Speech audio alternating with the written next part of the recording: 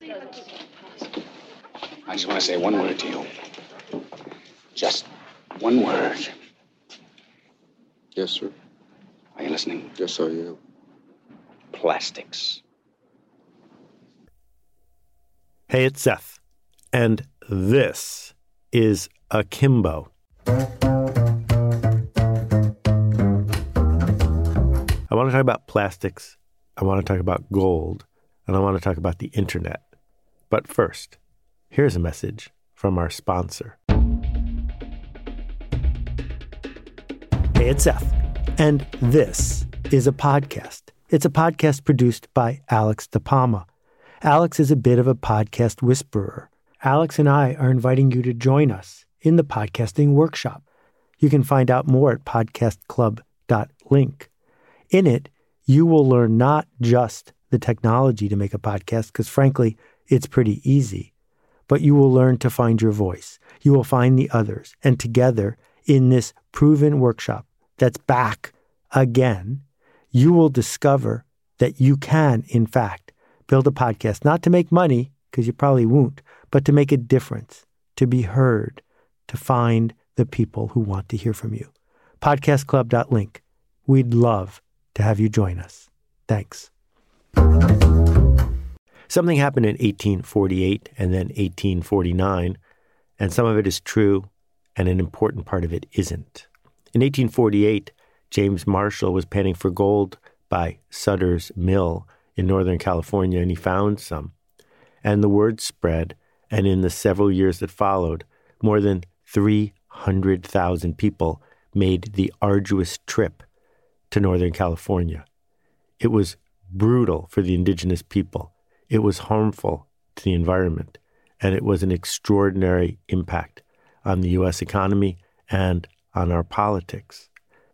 Hundreds of thousands of people elbowing each other to pan for gold, and almost all of them made nothing.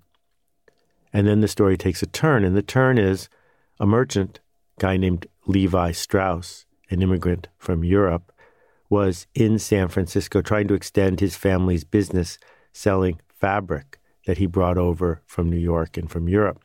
And as a fabric merchant, he was busy selling tents, hanging out near Sutter's Mill, and he figured out how to make jeans with rivets.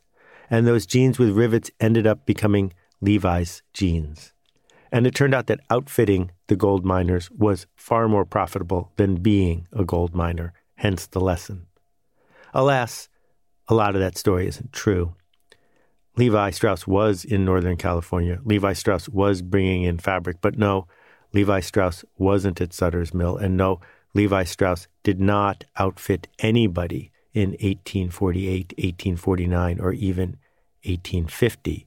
And it wasn't until several years later when one of his customers noticed that his customers were coming in with ripped jeans that the two of them started a partnership selling jeans with rivets.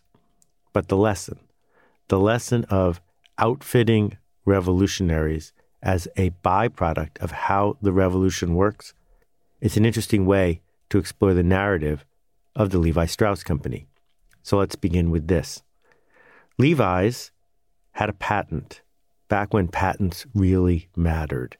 The idea that they could get a patent on the rivets that would hold pants closed gave them a significant head start. The next thing that happened in the history of Levi's was that we shifted from a distributed and agrarian economy to one that was based on manufacturing, industrialism. And the people who were going to the factories needed something to wear. And they needed something to wear that was going to be made in a factory because we needed a lot of them. Fortunately for Levi Strauss, they were ready for that. They had a manufacturable, branded item, when previous to that, for the lower and middle classes, clothes were often homemade. Add to this, starting in the 1900s, the boom in mass-marketed products, that there's a difference between an unbranded pair of pants and one that has a literal brand on the back, that the rivets were distinctive and patented, and the idea that they would list the size and their logo on the outside of the pants may have been an accident, but it was totally aligned with what was going on in the way everything was being marketed to everyone. Again, the world changed, and Levi's, as a bystander, benefited from it. In World War II, the government insisted that Levi's keep making jeans for soldiers. They were deemed an essential item. They also had to change the design of the jeans to conserve fabric and metal. Again, the government's war footing helped them go to the next level. After the war, beginning in the 1960s, it turned out that culture lined up exactly where they needed it to, that we went from people who weren't working in a factory trying to look like they were going to the office to trying to look like they were working in a factory. And so the hippies, the flower children, the entire new generation adopted jeans as their uniform. Now, that wasn't what the 1960s were about, but they were the uniform of the 1960s. Around the same time, retailing shifted. It shifted from there's this store, there's that store, there's the other store, to there are chains of small stores. Not just giant stores like Sears, but small stores like The Gap. Fall into the Gap now, get to the Gap. We got 4 tons of Levi's waiting for you. At the Gap now, fall into the Gap. It's the world's greatest selection. It's true. At the Gap now, fall into the Gap. Whatever your And for the early years of its growth, The Gap's main product were Levi's pants. Levi's pants were the perfect fuel for The Gap to grow. So once again, we're seeing a revolution, in this case, a revolution in the way that retailing is done. And we're seeing one company being in the right place at the right time. A decade or two later, the people who grew up in the 60s and the 70s got tired of wearing suits and ties to work every day. And so Casual Friday. The problem with Casual Friday, the problem that it created for so many workers, is every other day of the week you knew what to wear. The word uniform is essential to this narrative from the beginning to the end, because the word uniform doesn't just mean the thing you wear when you're wearing a uniform. It means the same. It is uniform. What that means is you can avoid the debilitating fear of, did I wear the wrong thing? Am I labeling myself the wrong way? If there's a uniform, we've taken away the requirement that you express yourself, and we let you be uniform instead. Well, the problem with Casual Friday was there was no uniform. Do I wear Bermuda shorts? Do I wear a Hawaiian shirt? Do I wear a mini skirt? And walking right into that came The Gap and came Dockers. By this point, The Gap had divorced itself from Levi's because the Fishers who ran The Gap realized that there was plenty of money to be made by making the clothes themselves, or at least outsourcing it. But Levi's, running with their head start, created Dockers, which were a uniform for a day you weren't supposed to wear a uniform. Levi's 100% cotton Dockers. If you're not wearing Dockers, you're just wearing pants. It's a yes. It's a definite okay. Once again, a shift in the culture enabled them to grow the company by billions of dollars. While all this is going on, there are other shifts in the culture happening. One shift is the move from respected, dignified, cared-for workforces to one of relentless outsourcing, to one of cutting costs because your competitors are doing the same thing. Levi's ended up paying the largest fine to that date for using labor that was described as, quote, slave labor in one of its overseas plants. Levi's pointed out they had no idea that their subcontractor was doing work like this, but they should have known how their clothes were being made. And as a result of this relentless outsourcing, Levi's went from a company that made all of its clothes with high-wage, dignified labor in the United States to none of their clothes. Again, a shift in the culture, a shift in the economics, forcing or opening the door for a company to change its behavior as it grew. And what does all of this have to do with plastics and the internet? Well, in The Graduate, the advice is given to Dustin Hoffman, plastics. You almost certainly don't know anybody who saw that movie and then opened a plastics company. I'm thinking about all the people who I grew up with. I knew exactly one kid whose dad was in the plastics business.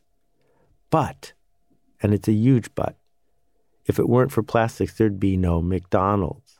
If it weren't for plastics, there'd be no takeout. If it weren't for plastics, think about all the businesses that you engage with every day that would never have become the businesses that they became. The point of the advice of plastics isn't that you should start a plastics company. It's that plastics are going to change the culture dramatically. And this technological shift, you don't have to be at the epicenter of it in order for it to shift how you do your job, how you spend your day. The gold rush ended up changing American politics, which certainly doesn't sound like it has a lot to do with gold. The gold rush ended up shifting the way the population was distributed. And legendarily, but untrue, the gold rush led to Levi Strauss. And on to today. Because today, and for the last 25 years, if you've been listening to me or anyone like me, the word you hear over and over again is internet. Well, Allison should know. What do you say to that, internet Allison? anyway? Internet is that Massive computer network. Mm-hmm. The one that's becoming really big now. What do you mean? That's big. How does one? What do you write to it like mail? No, a lot of people use it and communicate. I guess they can communicate with NBC writers and producers. Allison, can you explain what internet is? At the peak of the first internet bubble in the 1990s, one VC said, "I think the internet is underhyped." And 20 years later, he was right. It was. The internet is not about starting Amazon. The internet is not about Cloudflare. When we say internet with a small I, what we are talking about is a rewiring of our culture, a rewiring as profound as any of the rewirings have affected Levi Strauss. When women started pursuing work outside of the home after World War II, decade after decade, the percentage of women working has gone up. It led to more and more women having independent time and money to spend, which led to yoga, which led to Lululemon, completely missed by Levi Strauss. Because even though they have been skilled or lucky through the decades of figuring out the side effects of massive cultural shifts, they missed this one.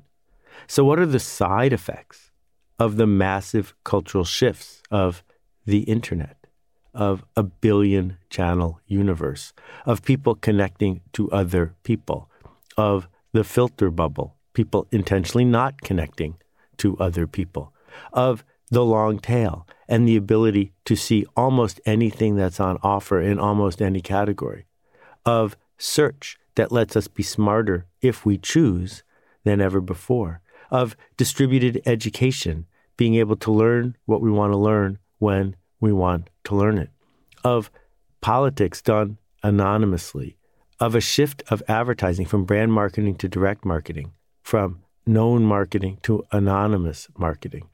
The list goes on for pages. Every one of these shifts is changing every industry. And just as plastics enabled fast food places, just as the car enabled Disney World, the internet isn't about SMTP.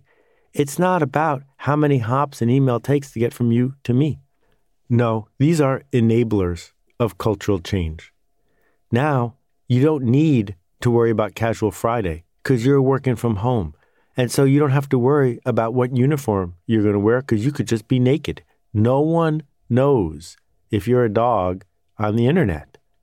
The fact is that this cultural shift has affected every single industry. And yet, the leaders in every industry pretend that it hasn't. They pretend that building a website or answering some email is the shift that the internet is causing. It's not. It changes every element of how we deal with scarcity, create abundance, inflict tension, make change happen, show up as we say we're going to show up, and make things better by making better things. We have to begin, just as we needed to begin with plastics, just as we needed to begin with union labor, just as we needed to begin with outsourcing, just as we needed to begin with what happens when work shifts, to say, wait a minute, we're in a different world now. The purpose of the Levi Strauss parable should be obvious. Levi Strauss did not cause the gold rush. He did not cause World War II. The Levi Strauss Company did not cause the 1960s or even the spread of the Gap stores. Certainly, they had something to do with causing Casual Friday. But when you add it all up, what we see is that every single time this company has grown and become more important, they have done it because they have responded to the way the world is changing. Not reacted, but responded. Taken that shift in the culture and done something meaningful and important with it, something that its founder would not even have recognized.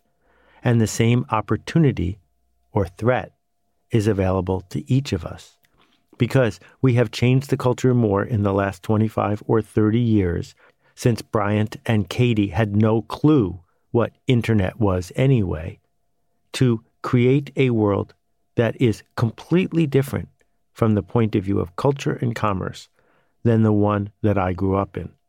So if we're going to build an entity, we're not going to build it on plastic.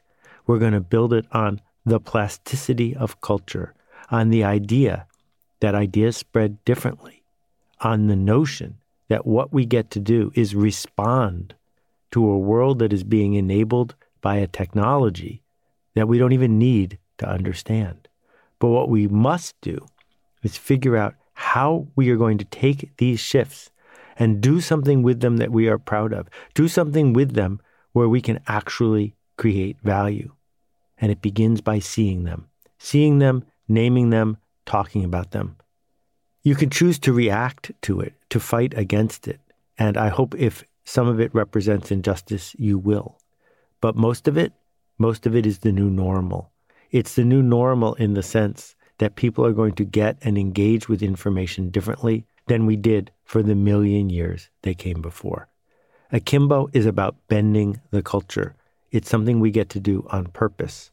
But to do it, we have to see how the culture already is changing. Thanks for listening. We'll see you next time. We'll be back in a second with a question from last time. But first, here's a message from our sponsor. If you want to learn to ride a bicycle, don't watch a video, don't read a book. Hey, it's Seth, and I'm here to talk about the Akimbo workshops. These are interactive, real-time, online workshops that work. And we're devoting 2020 to finding one that matches where you need to go. If you're ready to level up, I hope you'll check out akimbo.com to find out about our proven, effective workshops. Hey, Seth, it's Maria. Hey, Seth, my name's Kyle. Greetings, Seth. This is Steven out in Madison, Wisconsin. Hi, Seth. Alicia from Charleston here. Hi, Seth. This is Anupam. Hi, this is Caitlin. Hi, Seth. Warm greetings from Curacao. Hey, Seth. My name is Nick Ryan from Pittsburgh, Pennsylvania. Hey, Seth. This is Rex. Hey, Seth. Hi, this is Vasilis from Greece. Hi, this is Roberta Perry. My question is... And that completes my question. As you know, I love to hear from you. And as we're all hunkering down at home, questions are starting to dry up. So if you've got one, I hope you'll visit akimbo.link, that's akimbo.link, and click the appropriate button. It's raining cats and dogs here. Forgive the background noise, but here's a great question. I edited it just a little bit. Hey, Seth. Andy here from San Francisco. Thanks so much for all your work. My question this week is, how do you think about rule-based living? Curious, I've tried to blog every day for a couple months, and that was great. That got me into a wonderful habit of writing. So I guess there's some rules and habits that propel me forward. And then there's some that I find super challenging. Like now I'm trying to think about how to limit the content I consume. Yeah, I wonder, like, sometimes I feel I'm too harsh on myself. Yeah, how do you like find the balance of a rule that is sustainable and helps live a better, more generous life? So I want to answer a question about rules and rules about how they fit with our lives and with culture. I think there are two kinds of rules in our life, in our culture, and I think there are two ways to respond to those rules. So first, let's talk about the self-appointed ones, the ones that say, I will not eat meat, or the ones that say, I will observe a Sabbath and not use digital technology or anything else, or the rules about how we comport ourselves. These are rules we get to pick. And there's a lot of history of people, once they establish a rule, either because it's part of community or simply because it's a choice, finding themselves more free. They're more free because they're not living near the edge of the rule. They don't have to spend a lot of cycles reconsidering the rule. They don't have to see how close they can come to the edge of the rule. The rule is the rule, and it gives them a foundation to do the rest of their life. On the other hand, there are other people, other rules, other situations where going near to the edge is exactly what we want to do. There's a thrill to it. Teenagers exist largely to explore what it means to get as close to the edge of a rule as they can get away with. If a self-imposed rule, whether it's based on your community, your spirituality, or just because you want to be more efficient, turns out to be a bright light that's attracting you like a moth, that rule is going to backfire. Because instead of giving you a quiet place to work from, it's giving you an attractive nuisance to get ever closer to. So rather than spending a lot of time inventing new rules, it might be worth thinking about how we even live with those rules. But there's a flip side to this, and the flip side is sometimes we don't pick the rules. Sometimes the culture around us picks the rules. And it might be something like the rule that all of us happily live with, about living in community, about not yelling fire in a crowded movie house if we ever go back into one, about how we deal with children, about how we deal with people in our lives. But too often, that rule is put upon us, and it's put upon us unfairly. It's put upon us unfairly because of our gender or our race. White supremacy is all about putting rules on people who didn't ask for those rules to be put on them in the first place. And so, the same two things happen here.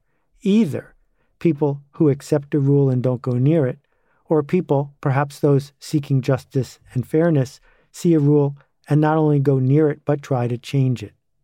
So you got me thinking hard about the rules, invisible or not, created by us or not, that we are living our lives by. And it feels to me like the purpose needs to be, is it just? Is it helping other people? Is it allowing me to do better work? Is it letting me be more generous? A contribution to the people around me? Is it giving me peace of mind? How can I help other people who are struggling with rules not of their making, make those rules go away? How can we make it so that each of us has the chance to contribute, to enjoy, to be part of the community we have every right to be part of? So yeah, there are rules all around. And if you want to pick a rule about meetings or Netflix or anything else, pick one that helps you. And if you see rules in the world that you'd rather not have applied to you, that are applied to other people, we need to figure out how to dismantle those rules as well. Thanks for listening. We'll see you next time. I just don't think it's possible or probable in today's world to distinguish yourself as an educational institution or as a success seeker at the level of information gathering or information distribution. I mean, this is the information age, and you can get a great book, a great essay, a great idea anywhere, and none of us can do that better than the internet, right? There is no great thought leader who can outthink the internet. Like, we have data. What All NBA gets right is it puts you in a context where you're part of a community that says, yeah, that's good. You got access to ideas, you got access to information, that's awesome, but when are you going to show up? When are you going to face that blank page? When are you going to face the possibilities within you? When are you going to face those fears? I'm not going to let you hide. You got to show up. And that's the hardest part. And it sounds simple, it sounds very commonsensical, but it's the number one reason why we don't write that book. It's the number one reason why we don't ask that question. It's not because we don't know or we don't have the information. We don't have an environment and we don't have a support network that makes it feel like showing up is possible for me. Not just possible for the success stories I see out there, but I can show up. Consider the Alt MBA. More than 3,000 alumni in 74 countries around the world. Find out more at altmba.com.